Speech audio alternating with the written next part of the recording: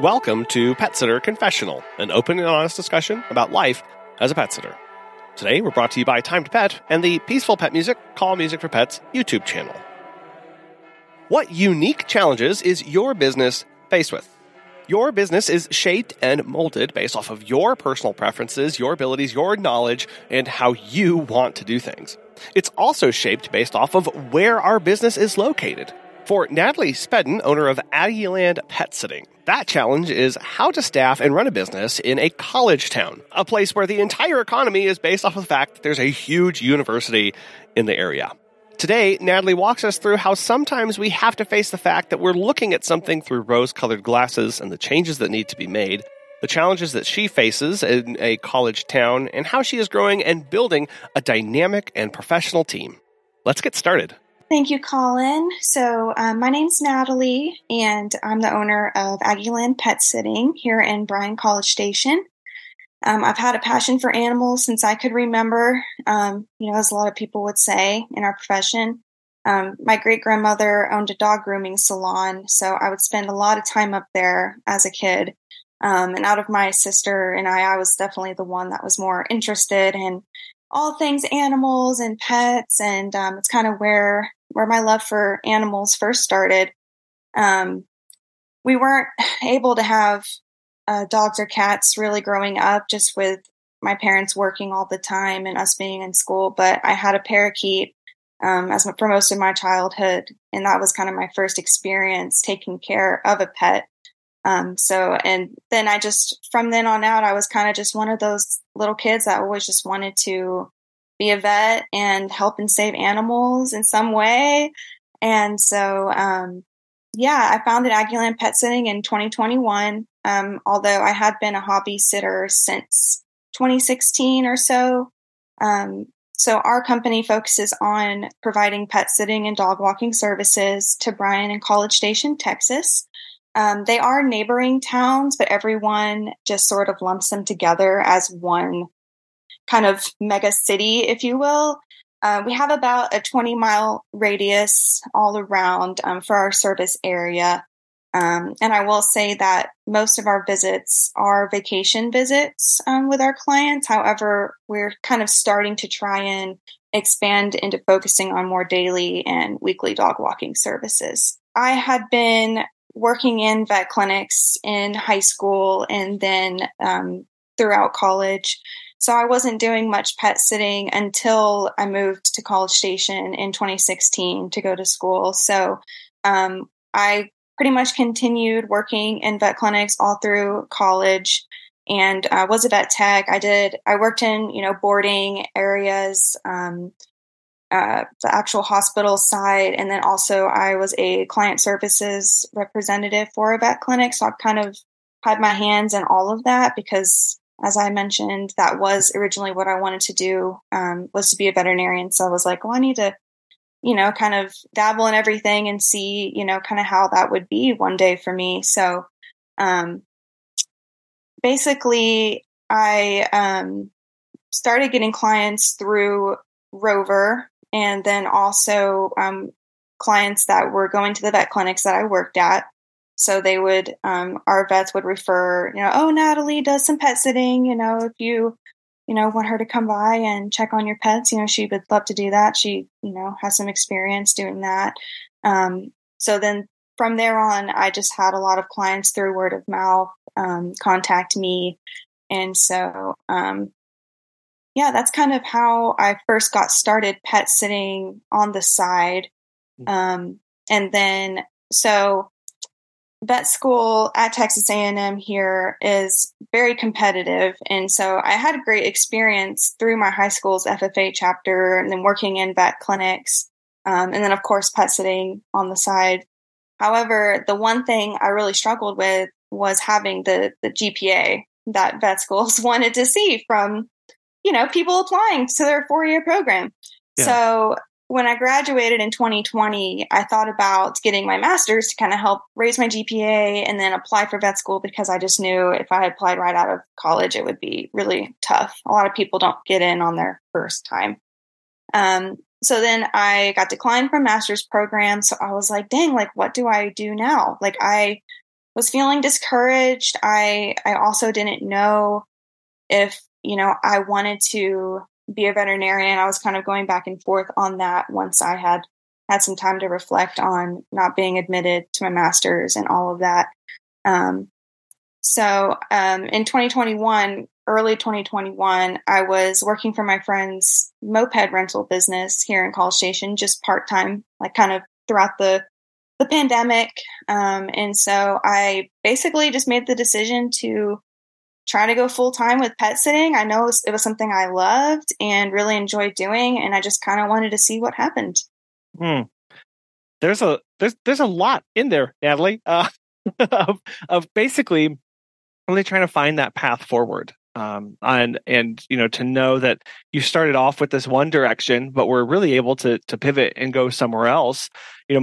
I was never interested in vet school. I know my mom was, and the canonical story is she had signed up for classes and she was trying to get into vet school, and she knew that was her path that she wanted to go. And the first day of classes at college, on her trajectory to go to vet school, she couldn't find the class to go to, like science or whatever, and she was like, "Well, that's my sign. That's just what I want to do." Yep. So you kind of take those signs. So but really now that was a dream that you had. So what was it like coming to terms with the fact that, well, that dream's not for me right now, but I have this other dream of now doing this business?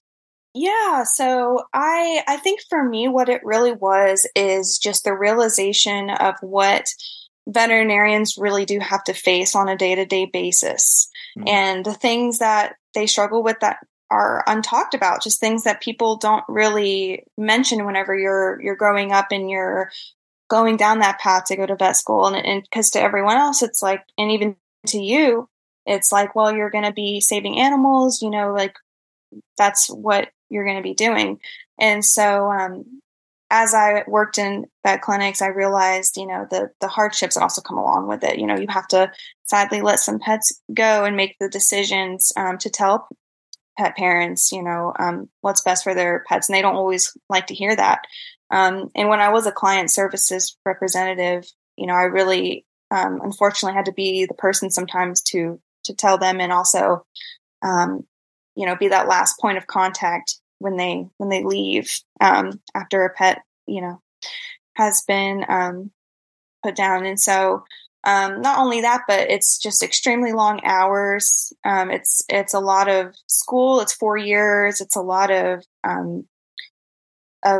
student debt. And it's something that I personally feel that somebody needs to really, truly want with everything in their heart to do. And that needs to be their calling. And for me, it was, I had definitely kind of had rose-colored glasses on about it. And then once I realized, it wasn't for me specifically, I just knew that I had to do something else. Although I wanted to be with animals, I just wasn't sure which direction I wanted to go. That's really important to know. When am I looking at something with rose-colored glasses versus when am I really excited about something? Because those are two different things, right? I'm sure you wake up really excited about your business and really excited about the clients that you're serving, but you're not looking at them through everything's fine, it's perfect. It's perfect today. There are no issues. What issues are you talking about? Oh, yeah. And I mean, everybody needs veterinarians. I mean, they do such a great thing for the community and for pets. And, yeah. I mean, I just have so much respect for them. And I just think, yeah, they're amazing. And so, for me, it was something that like I thought I had wanted. And once I was actually in there and, really got a feel for everything and how it works. And I loved a lot of the pets and got really attached to them, and, loved that aspect, loved working, in the clinic setting, because I really do thrive under pressure and like that constant kind of, it's just always so busy and there's always a lot of teamwork involved. And like, I really enjoyed that. Yeah. And so it was for me, it was just taking, being kind of rejected a couple times to really kind of think about what I wanted to do in life and, for a career. Yeah.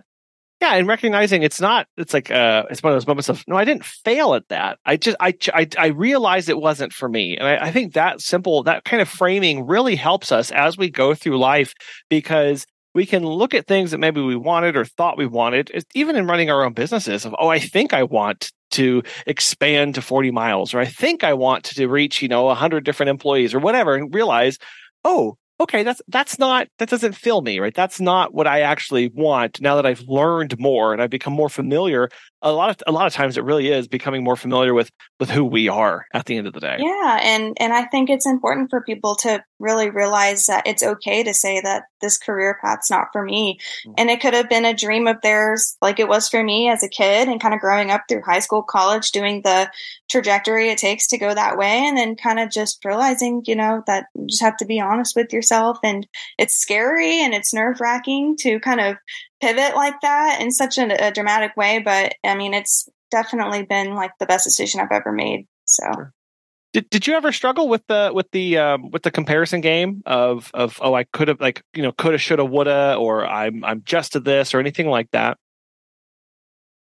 Well, I do know that if I was to go through with going to vet school and being a veterinarian, that there would have been a lot of things that I loved about it and really would have enjoyed and would have brought like me purpose. And, so on one hand, yes, I can definitely say that I've thought about that, but at the same time, like, I just know that the path I've chosen has been just as, if not more, fulfilling for me. And I'm just very happy with the decisions I've made.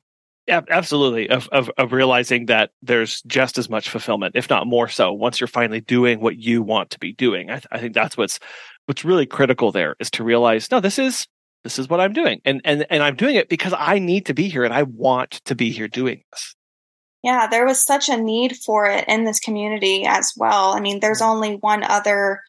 Well, actually, we have Fetch Pet Care, which is a franchise pet sitting business. And then we also have my friend Savannah runs her own pet sitting business as well. So at the time, it was only her, though, when I got started. And so the need was there, and I knew it was.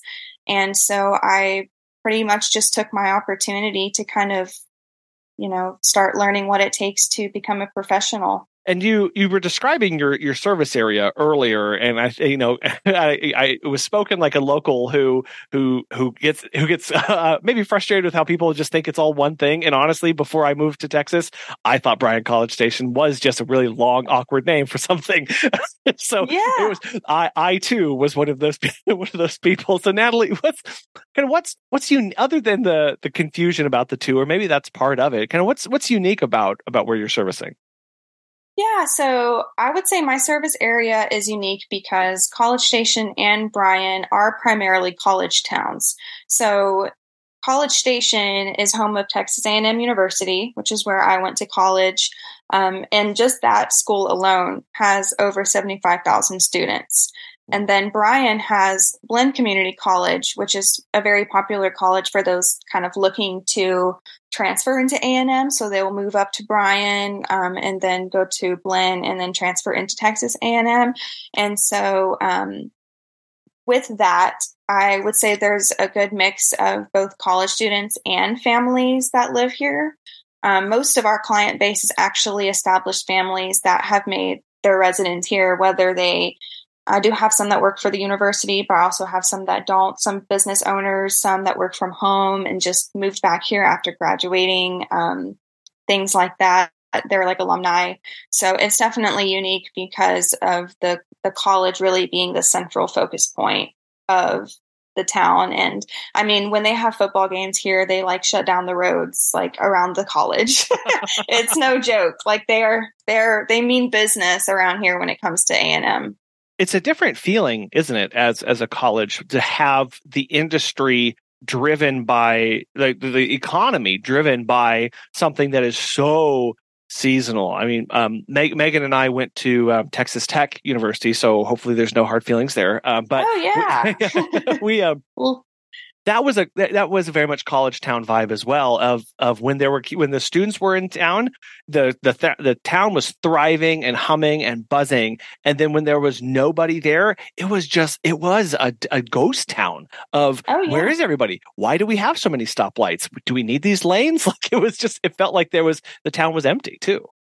Oh, yeah, absolutely. And it definitely rings true here as well. When it comes to that, I will say that the reason that we are so busy in the summer when, most pet sitting businesses are is because so much of our clientele are families that are, traveling for the summer. But yeah, during the semester, I mean, it's, spring and fall, it's just completely packed here. And there's just so many different age groups and points of life for people, like professionals, people in school, retired people. Like it's such a huge kind of like melting pot here in that way, which is why I love it. Yeah, but it can make, I don't know, does that make your marketing or your messaging more confusing about how do you target? Because, we like to think, our services are for a lot of different people. Well, you have, like, the world has been brought to you as far as cultural diversity, demographic diversity, you said life stage diversity. Like, there's so much in that town. How do you manage that marketing and finding the right clientele for you? Yeah, so it can definitely be challenging because we are on the higher end price point for pet sitting and dog walking services here. We definitely advertise as more of a top notch, kind of the more like just higher quality service. We're also award winning. We have won Best Pet Sitting Service in our local magazine 2022 and 2023, as well as being, that was amazing. Only being in business for 2 years, and being rewarded with that was just absolutely amazing.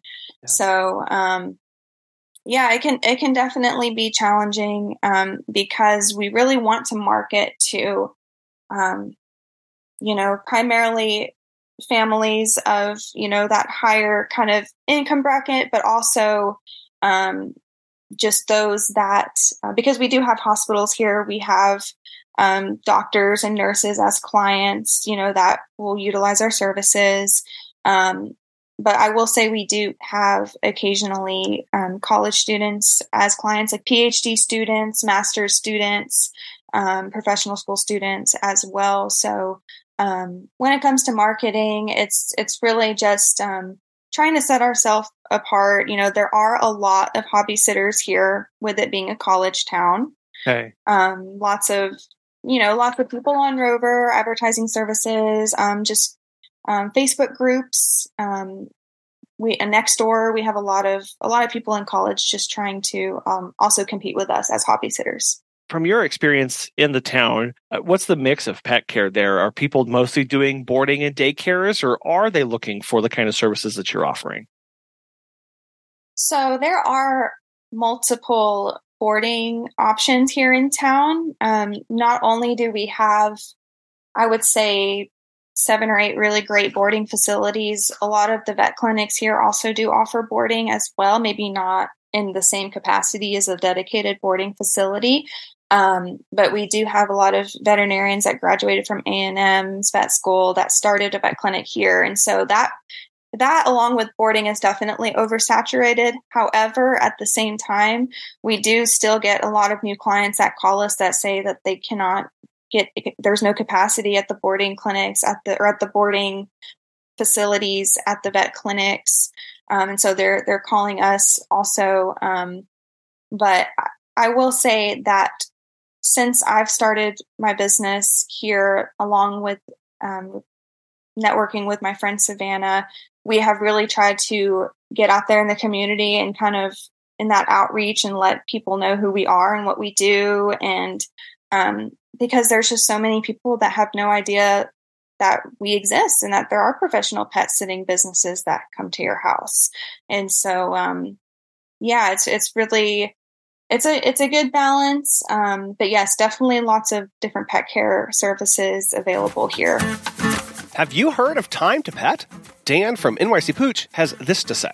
Time to Pet has been a total game changer for us. It helped us streamline many aspects of our operation, from scheduling and communication to billing and customer management. We actually tested other pet sitting softwares in the past, but these other solutions were clunky and riddled with problems. Everything in Time to Pet has been so well thought out. It's intuitive, feature-rich, and it's always improving. If you're looking for new pet sitting software, give Time to Pet a try. Listeners of our show can save 50% off your first 3 months by visiting timetopet.com/ Confessional. How do you feel? And I mean, is that the type of client that calls you and says the boarding facility is full, right? Is that somebody that you are willing to take on, or do you say, no, that's not my kind of client?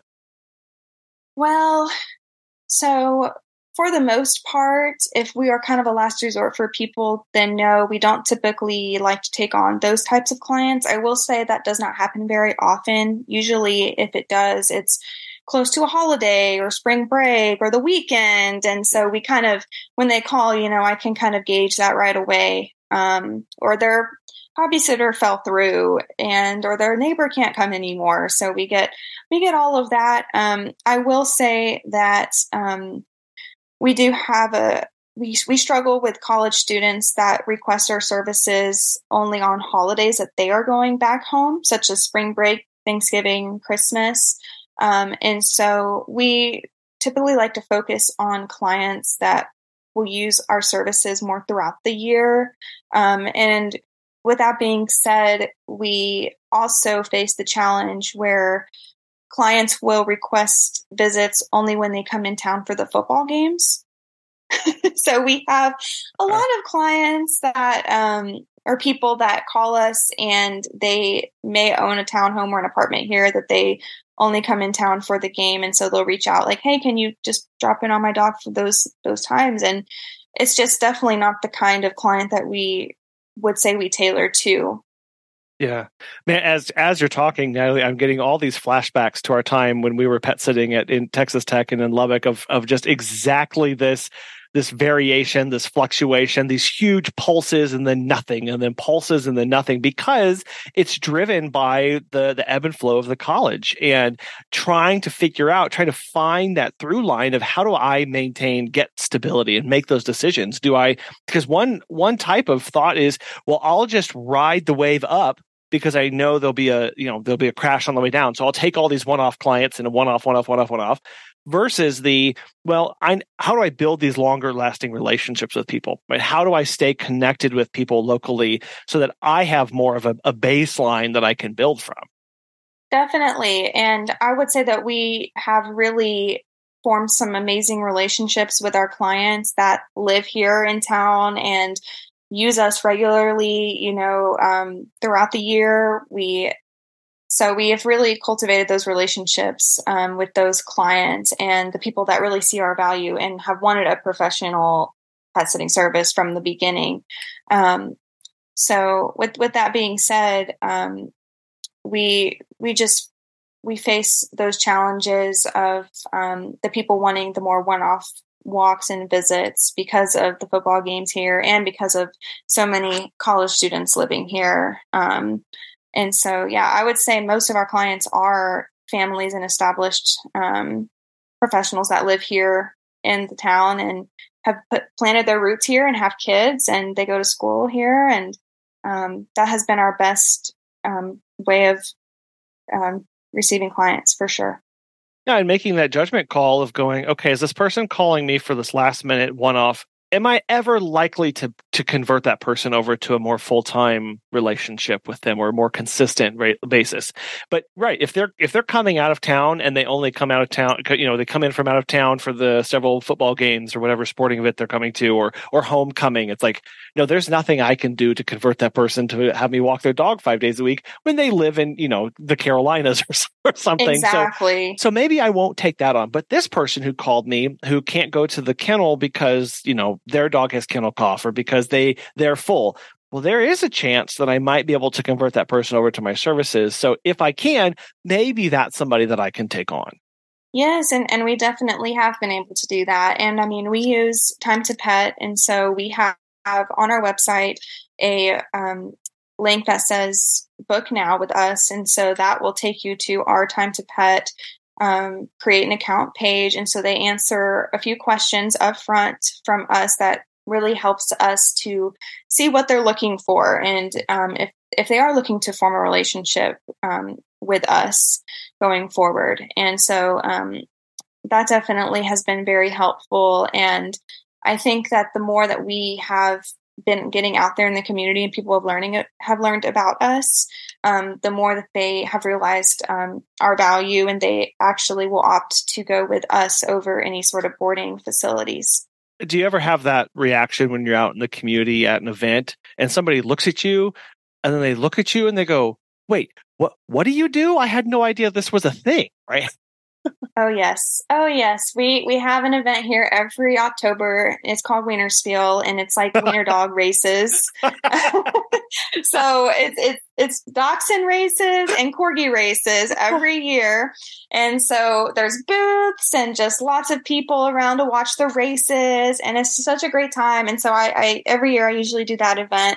And yes, we'll get tons of people that walk by and they're just like, wow, like we had no idea that this was even a thing. Like we've hired a college student once, but maybe we had a bad experience, or they moved out of town, moved back home, got a job and moved away. And we just need someone more reliable and established that can, serve us throughout the year. And so we get a lot of clients that way for sure.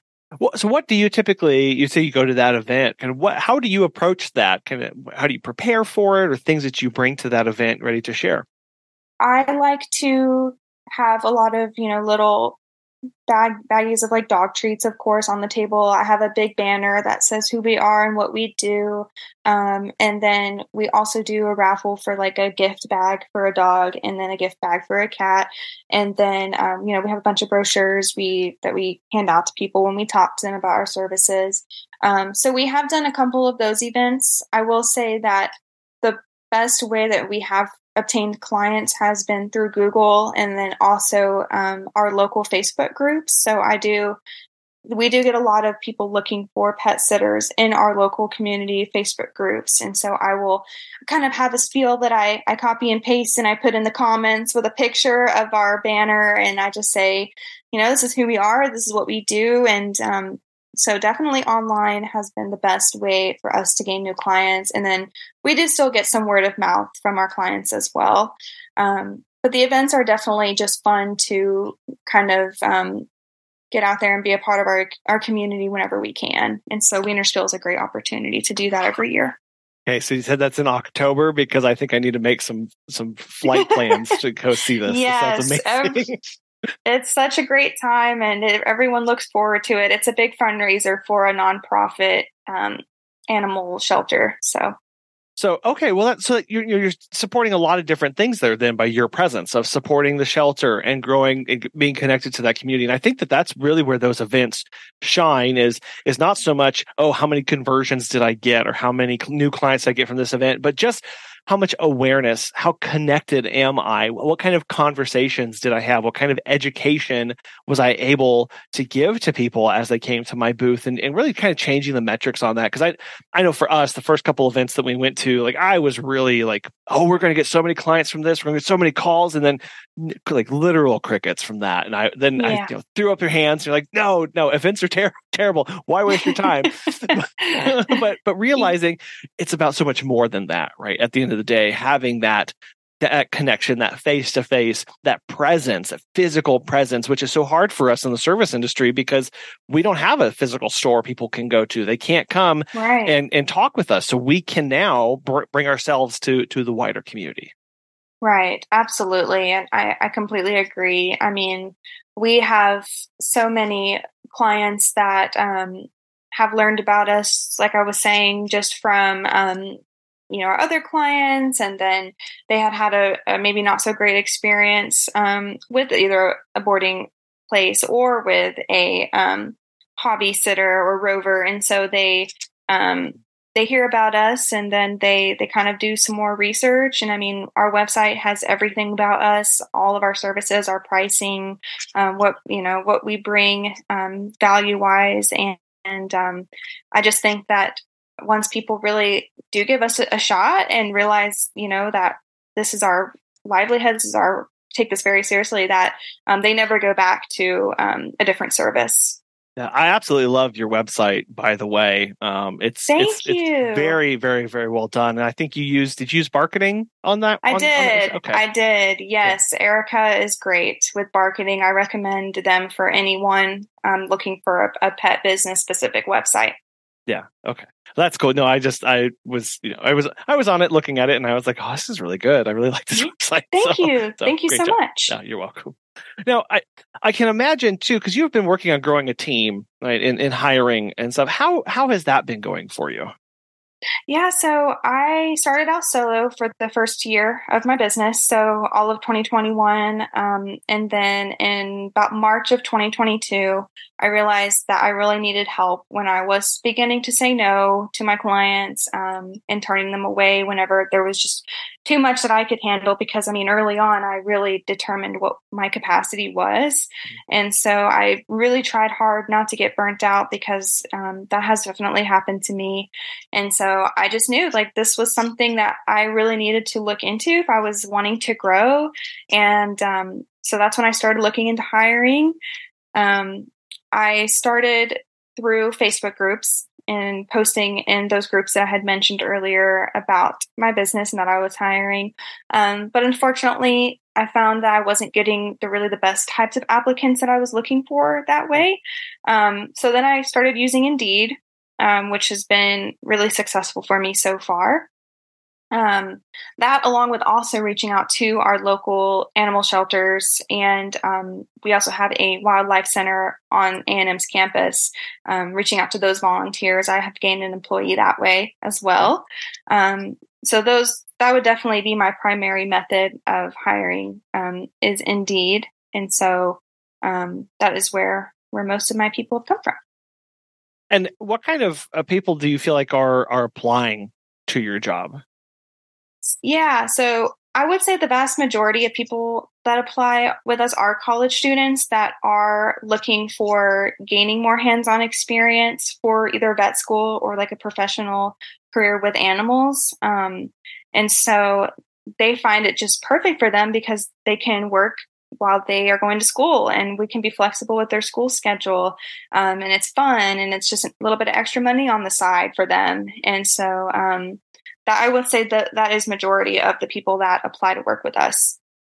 How do you navigate things like school breaks, right? If it's a student that isn't local, and still maintain your capacity to take care of clients over Christmas and Thanksgiving and that kind of thing? Yeah, so that is definitely a challenge that I have to face with hiring college students. Is they understandably so, they want to have some time with their family during the holidays, and they may want to go back home because majority of the students here are not from this area. There are some, but majority are not.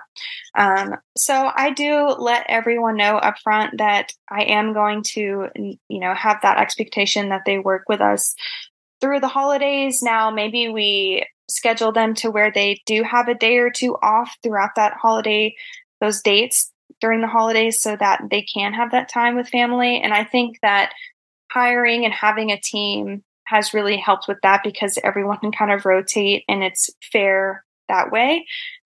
So with that being said, I haven't had any issues with employees working here with us during the holidays, as long as they do have ample time to see their families. And then if we do have those that apply and just are not available at all during the holidays, it's just very unlikely that we hire them. Yeah, it is tough, isn't it? Of going, oh man, this person is here. They've got a flexible schedule. They can work the hours that I want to. Oh, they can't be here over Thanksgiving and Christmas. And going, yes, how do I work with that? What kind of conversations do I have, or is that something that I can bring on? Because obviously, you don't want to increase your capacity right before Thanksgiving because you add a couple extra staff members, and then they all disappear and they can't take on the extra capacity for when you actually really need them during the holidays. One of the things that has also helped out with that is hiring seasonal employees. Okay. So I have had an employee last year for Thanksgiving and Christmas break that will be returning with me this year, that she is actually from Bryan. So her family lives in town, and so she's able to work a lot throughout the holidays, and she wants to. So that has been a great help as well. But I also understand that not everybody wants to hire just seasonal part-time employees that they, won't have throughout the year. But for me, that was what I needed to do when I first started hiring, because I wasn't as strict about the holidays as I am now. Because now I make that very clear and upfront in my hiring processes that is something that we have that expectation from you. Are you still doing the seasonal hires, or is that something that you don't do as much anymore? Not so much anymore. It's definitely going to be a thing of the past. My one employee that's coming back this year is the only seasonal hire that I am having back. What kind of things did you learn from that experience, or why is that something you no longer want to do? I really think it's important to have that employee retention kind of throughout the year. I have always said to my employees that I'm very flexible with their school schedules as they change from semester to semester. Just, let me know what your schedule is going to be like, and I will work around that. And you're also other commitments, if they have another job or other commitments, I'm always very flexible with them as long as they are flexible with me and they have the intention of staying on with us, as long as possible, whether that's until graduation or, a year or two. Like we value retention a lot more than maybe at the beginning of when I first started hiring. What does that retention look like? Because when I think college towns, I think kind of high turnover, a lot of people coming and going, just by the very nature of what a college is meant to do: bring kids in, educate them, and then they leave and go somewhere else. Mm-hmm. Yeah, so I definitely try to focus on, as I'm hiring, I try to focus on applicants that definitely know they're going to be in town for at least a couple more years. I typically won't move forward with someone that may be graduating that same semester or even the next semester. So I kind of take that into account. I also explained that this job is very important in the sense that the client's pets will get to know you as well. And, I would prefer not to have such a revolving door, of employees and the turnover and all of that. And so I think that with being so flexible with their schedules and the changes in their lives from semester to semester and summer to summer, that most of my employees have stayed on with me at least 6 months, but usually more like 10 or 11 at the least. Yeah, and I think that's where, just as an employer, you go, what is my applicant pool expecting? And can I make that work for my business? And is that something I want to do? And the flexibility there sounds like that's one of the key things that you can provide them, of the ability to basically say, whatever availability you have or can give, will work with that. And that means that you're kind of sticky to them because they know there aren't very many other jobs out there that can do that kind of thing for me, or who are willing to work around my schedule. So maybe it's worth, sticking with these people for the long run. Right. And I'm very much still in the field myself. So, if there's extra visits and I need to pick up a little extra slack, like I will definitely do that. It's just in our service area, specifically with it being a primarily college town, it's harder to find those that have a set schedule, year to year, or, doesn't really change very often. So that's kind of something that I have just had to learn to adapt to on a semester by semester basis. And then if I do need to fill the gaps, I will hire accordingly. So it just kind of depends there. A lot of first-time pet owners don't know how to react when their beloved pet is facing a bout of anxiety, noise sensitivity, or depression. However, various studies have shown that animals react very positively when calming music is played for them. As their trusted pet sitter, have your clients check out Peaceful Pet Music, Calm Music for Pets on YouTube, where they can give their pet the best chance at relaxing while they're away.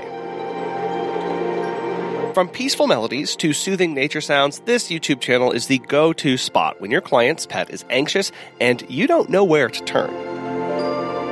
Complete with beautiful and vibrant animations, their videos will become your home for the tools needed to keep the pets in a state of peacefulness. Perfect for that anxious pet overnight or just during the day while the client is out to work. The Peaceful Pet Music, Calm Music for Pets on YouTube will help ease the anxiousness of both the pet and the owner. Be sure to subscribe to Peaceful Pet Music, Call Music for Pets on YouTube, and hit the bell so you never miss a moment of calm. So with all the staff members that you have coming in and that flexibility that you have, how do you go about ensuring that high quality of work that you expect everybody to have? Yeah, so I do look to see if they have any previous animal experience, whether that be pet sitting or in a clinic setting or FFA, just anything like that, so that I know, that they really do love animals. That to me is the very first important step. And then also just being very thorough with my training processes and my team communication. We utilize Slack for team communication, and that has been really great for our business so far. I also will host monthly staff meetings in person where we'll all eat together. We'll meet at a restaurant and just catch up that way, and also just making expectations clear in a respectful way with my staff, and also always providing constructive criticism for them because, I want this job to be enjoyable and fun for them and something that they like to do on the side while they're in school and doesn't add additional stress, to them. And so I think that just having processes and also just being an advocate for your staff can really help maintain that quality and just consistency with the team. And that, man, those clear expectations, I've heard it said before that to be clear is to be kind, right? And loving towards that person. And especially whenever you couple that with the constructive criticism, because it's telling somebody how to improve or that they need to improve is not a bad thing. It's not good, especially whenever we're going, hey, I saw this happen. I saw this photo. I saw this update. Here's what I would suggest we do to kick that up a notch. Or have you tried doing XYZ? Or this is what we need to see moving forward. Because that is clear expectations to them and they know whether they're performing well or not. And that gives people peace of mind to know, oh man, I'm really doing well. Or I'm not. Maybe this isn't for me. Maybe I need to try something else. And so when you have that kind of ongoing conversation, you're building that relationship with that person, and that's so critical, especially whenever we're trying to have those high standards. We're trying to have that consistency between individuals. If we're not talking to them, none of that's going to take place. Oh, absolutely. And I completely agree. I mean, I've told all of my employees that the last thing that I want to be in their eyes is someone they feel they can't talk to, and like a scary boss, and someone that they just can't come to about if they make a mistake or something goes wrong. And because I've been in those environments, and so I know how that's like. And I knew that as a manager, I didn't want them to struggle with that. And so I think just being an advocate for them, but also letting them know that, if we do give them constructive criticism, it's never to break them down in any way. It's just to, okay, what happened here? How can we learn from it? How can we prevent the mistake again? And then just tell them something great about what they're doing as well, and letting them know. I had I held a position formerly where my boss came in and wanted to talk to me about how rapidly I was responding to emails. And I was like, what do you mean? What is weird? And they said, well, I noticed that you don't always spell words correctly. And when you do that, it's not a good reflection on you or what we do here. And so I wanted to come in, and before this got worse, or before you sent one wrong email to the one wrong person, and before it blew up, that you just take a minute to breathe and look at what you're writing, basically is what they said. So just look at the words you're typing, Colin. I mean, and it was very like, oh, right. It's very like what I think is just this trite little simple email that I'm shooting off. Like I'll just bang it out and we'll go. It's actually very important with how people perceive us. And now in our own company, it's like how even more so of taking a few minutes to breathe, spell check my update before I send it to the client, or respond to that email about a sponsorship or whatever. Like those little things matter. And it's our job as the managers, as the coaches, basically to our staff to help go, hey, I want to step in, and before this becomes a problem, I just want to let you know that here's how we can help correct that, so we don't have to worry about that again. Well, Colin, too bad we didn't have Chat GPT when you were back in that job.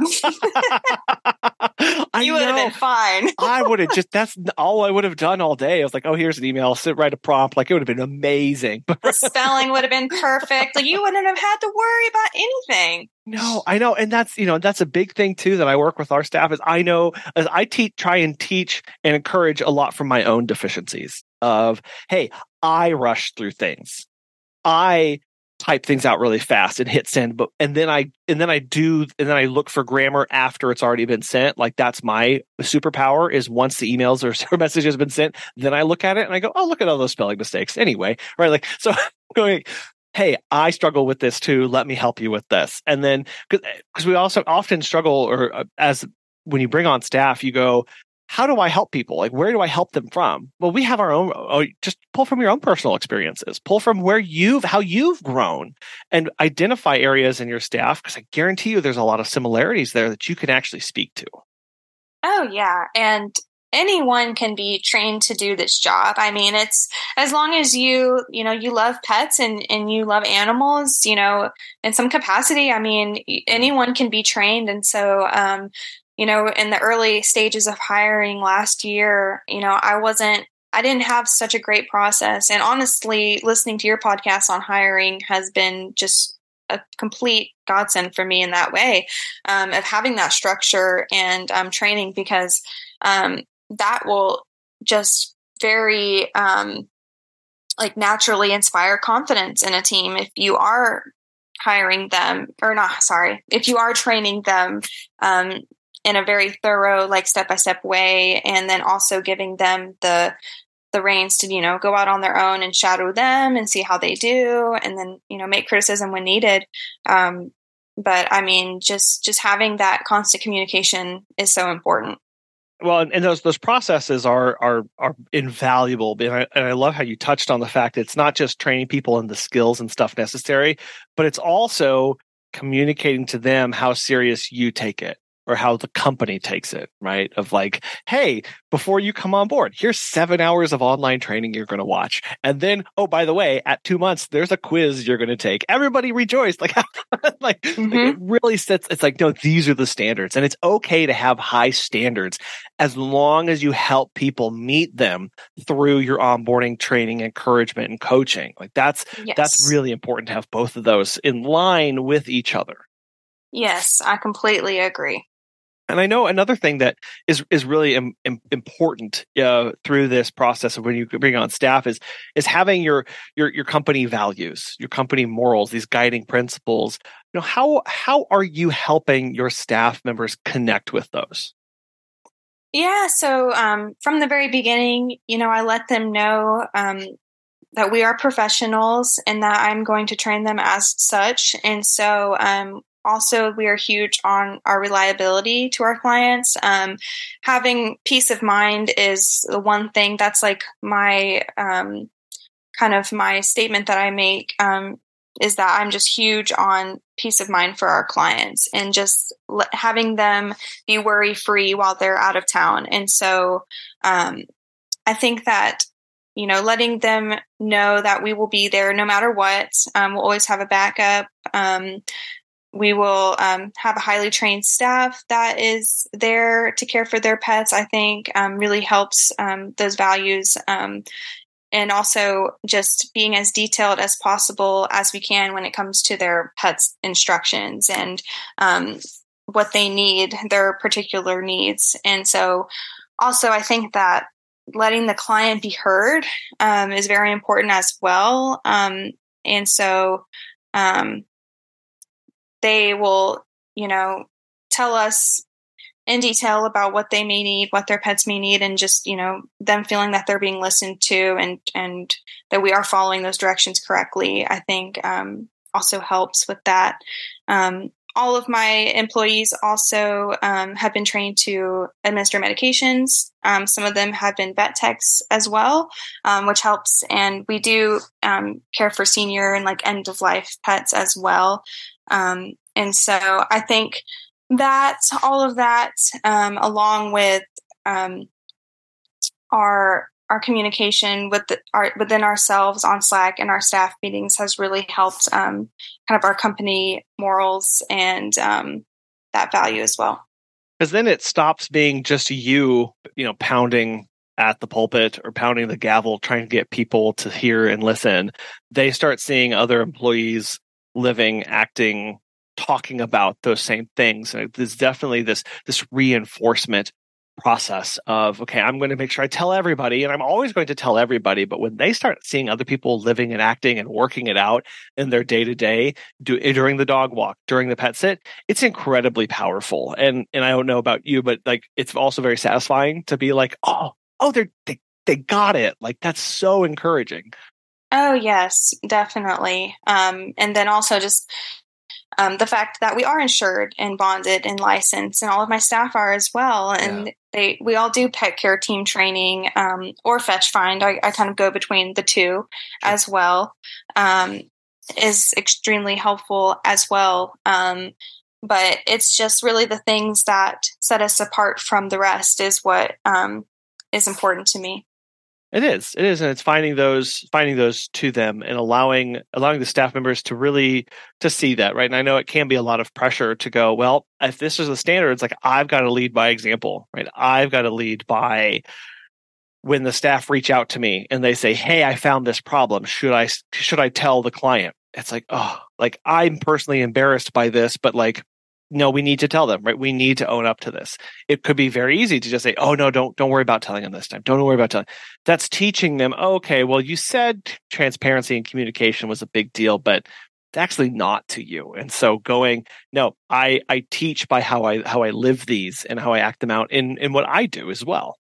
Yeah. It's definitely very important to be honest and be okay with making mistakes and knowing that you can and that it's going to be okay and you're going to learn from it. And it's something, that, happens and everybody makes mistakes. And so just being honest and truthful and, to the best of your ability is just, what is required in this kind of industry. Have you had to go to your staff or to your team and apologize for an error on your own part and bring that to them? Oh, yeah. So I do consistently remind them that I'm also human and I make mistakes, even as the business owner.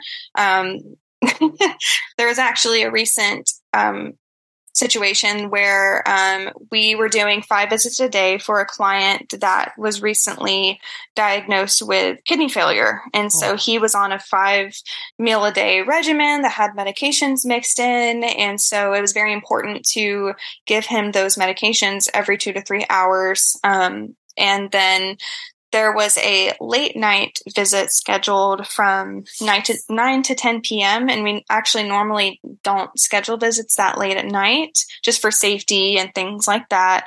And so what had happened was I had scheduled that visit to myself, the later night visit, and I had no other visits throughout the day other than that one. And unfortunately, I had just forgotten about it. And so the client had messaged us about 1 or 2 in the morning, letting us know like she didn't see anybody come by. Is everything okay? And so thankfully, I was able to see that and head over there and take care of them early in the morning. But I did have to come to my staff and let them know because they had seen the message on Time to Pet that had happened. And I told them, everything's fine with Flynn. He's all good. Like it's okay that he didn't get that medication. It was more of a supplement at that point of the day. So it was all good. But I had to let them know that I had made a mistake and I still do. And it's okay that you do as well, as long as you come to me about it and you're honest and we work through it together and just learn from it. Because now I have definitely put systems in place where that doesn't happen again. Yeah, it's the learn from it, right? And it's the bringing that stuff to them of if we really want an open door policy, that means it's both ways. It's I don't just sit here and hide my mistakes and my errors or my, when we sit down and do scheduling and or route planning and we just totally biff it on drive times and and it's like, oh gosh, like yeah, that was our bad. Like we messed up. We were looking at the wrong thing. I'm really sorry about that. We'll get that corrected. Like that's whatever it is, we don't have to be perfect and all knowing, right? And that's actually really dangerous for us. And for me, it was just something simple as it being out of my normal routine and something that we weren't used to doing. We weren't used to doing those later night visits. And, due to his condition, I had told the client, we will do that going forward, having that later night visit. And so, thankfully they've been a client for a long time and everything was just fine. And she completely understood. And the dog was fine, but it's very important to have that transparency with the team, and just letting them know that you're one of them. I mean, you're a manager, you're their boss. Yes. And you have to have that role. But you're also one of them. And I feel that naturally just helps them feel that they can come to you and talk to you and, without being afraid and without holding back. I know you mentioned you listed out some of the values and morals that your company has. How did you find those, come about those, and what advice would you give to people who maybe don't have those outlined for themselves? Well, I definitely think first and foremost, it's important to put yourself in the shoes of a client and what you would be looking for in a professional pet business. And so I think that by doing that, you can really start to, think about what you want your company's morals and values to be, and upholding those and those standards. Because, if you do want to, advertise yourself with all these credentials, all these certifications, all these awards, if you want to get to that point, you really have to start with that foundation and just how you advertise yourself and how you just look to a prospective client that could be interested in your services. And so, and then just sticking to them by just, consistently reminding yourself, if you're solo, consistently reminding your team, what your values are and what the expectations are and the standards that you bring to the table and what clients have come to know you for, in your value, I think is really important in sticking to those. Natalie, I really want to thank you for your time today. I know you've got a lot going on, so it just means a lot for you to carve out this time to talk with us and share your story and encourage us to stay customer focused and encourage us to work with that applicant pool, to stay flexible and to meet the needs, and so that we can be serving our community to the best that we can with our community to the best that we can. I know that there's a lot going on, that you do a lot of cool stuff and you're always posting really fun photos and things like that. So how can people best get connected and follow along with all of your work? Yeah, absolutely. Well, thank you, Colin, for having me on the podcast. I've been listening since the beginning. So it was really cool to finally come on myself and, tell you all a little bit more about us and our service area and what we do. So, for those that want to get in touch, we do have Facebook and Instagram under Aggieland Pet Sitting, or they can also send me a message to my personal Facebook page, which is just Natalie Spedden. I'm in a bunch of the pet sitting Facebook groups. You could probably find me on there. I'm also in Sitter Confessionals. People can also email me at aggielandpetsitting@gmail.com with any questions, whether they are or are not in a college town kind of service area. They can definitely reach out to me with any questions just relating to hiring or just employee morale, company morale. I really love talking about that, and just employee retention. So I know when I got started, I reached out to a lot of people and listened to a lot of resources, and everyone was so helpful for me, and I just want to do that for others as well. Well, wonderful. Yeah, I'll have all those links in the show notes and on the website so people can get connected. And Natalie, it's been an absolute pleasure. Really, seriously, it's been great following along with everything that you've been doing as you grow and continue to push what's possible and make it more known in Bryan College Station. So it's fantastic. Thank you so much, Colin, for having me.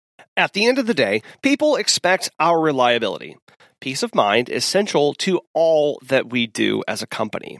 So given the unique challenges that you're facing as your business, how are you going to keep the reliability and the peace of mind central? Keep that first and foremost in everything that you do. Challenges will come and go. They'll change from year to year, but people will continue to expect our reliability, and their peace of mind must be central to everything. When we keep that in focus, it helps shape how we tackle the problems and how we continue to push forward. We want to thank today's sponsors, Time to Pet, and the Peaceful Pet Music, Calm Music for Pets YouTube channel. Make sure and check those links out in the show notes. And we really want to thank you so much for listening. We hope you have a wonderful rest of your week, and we'll be back again soon.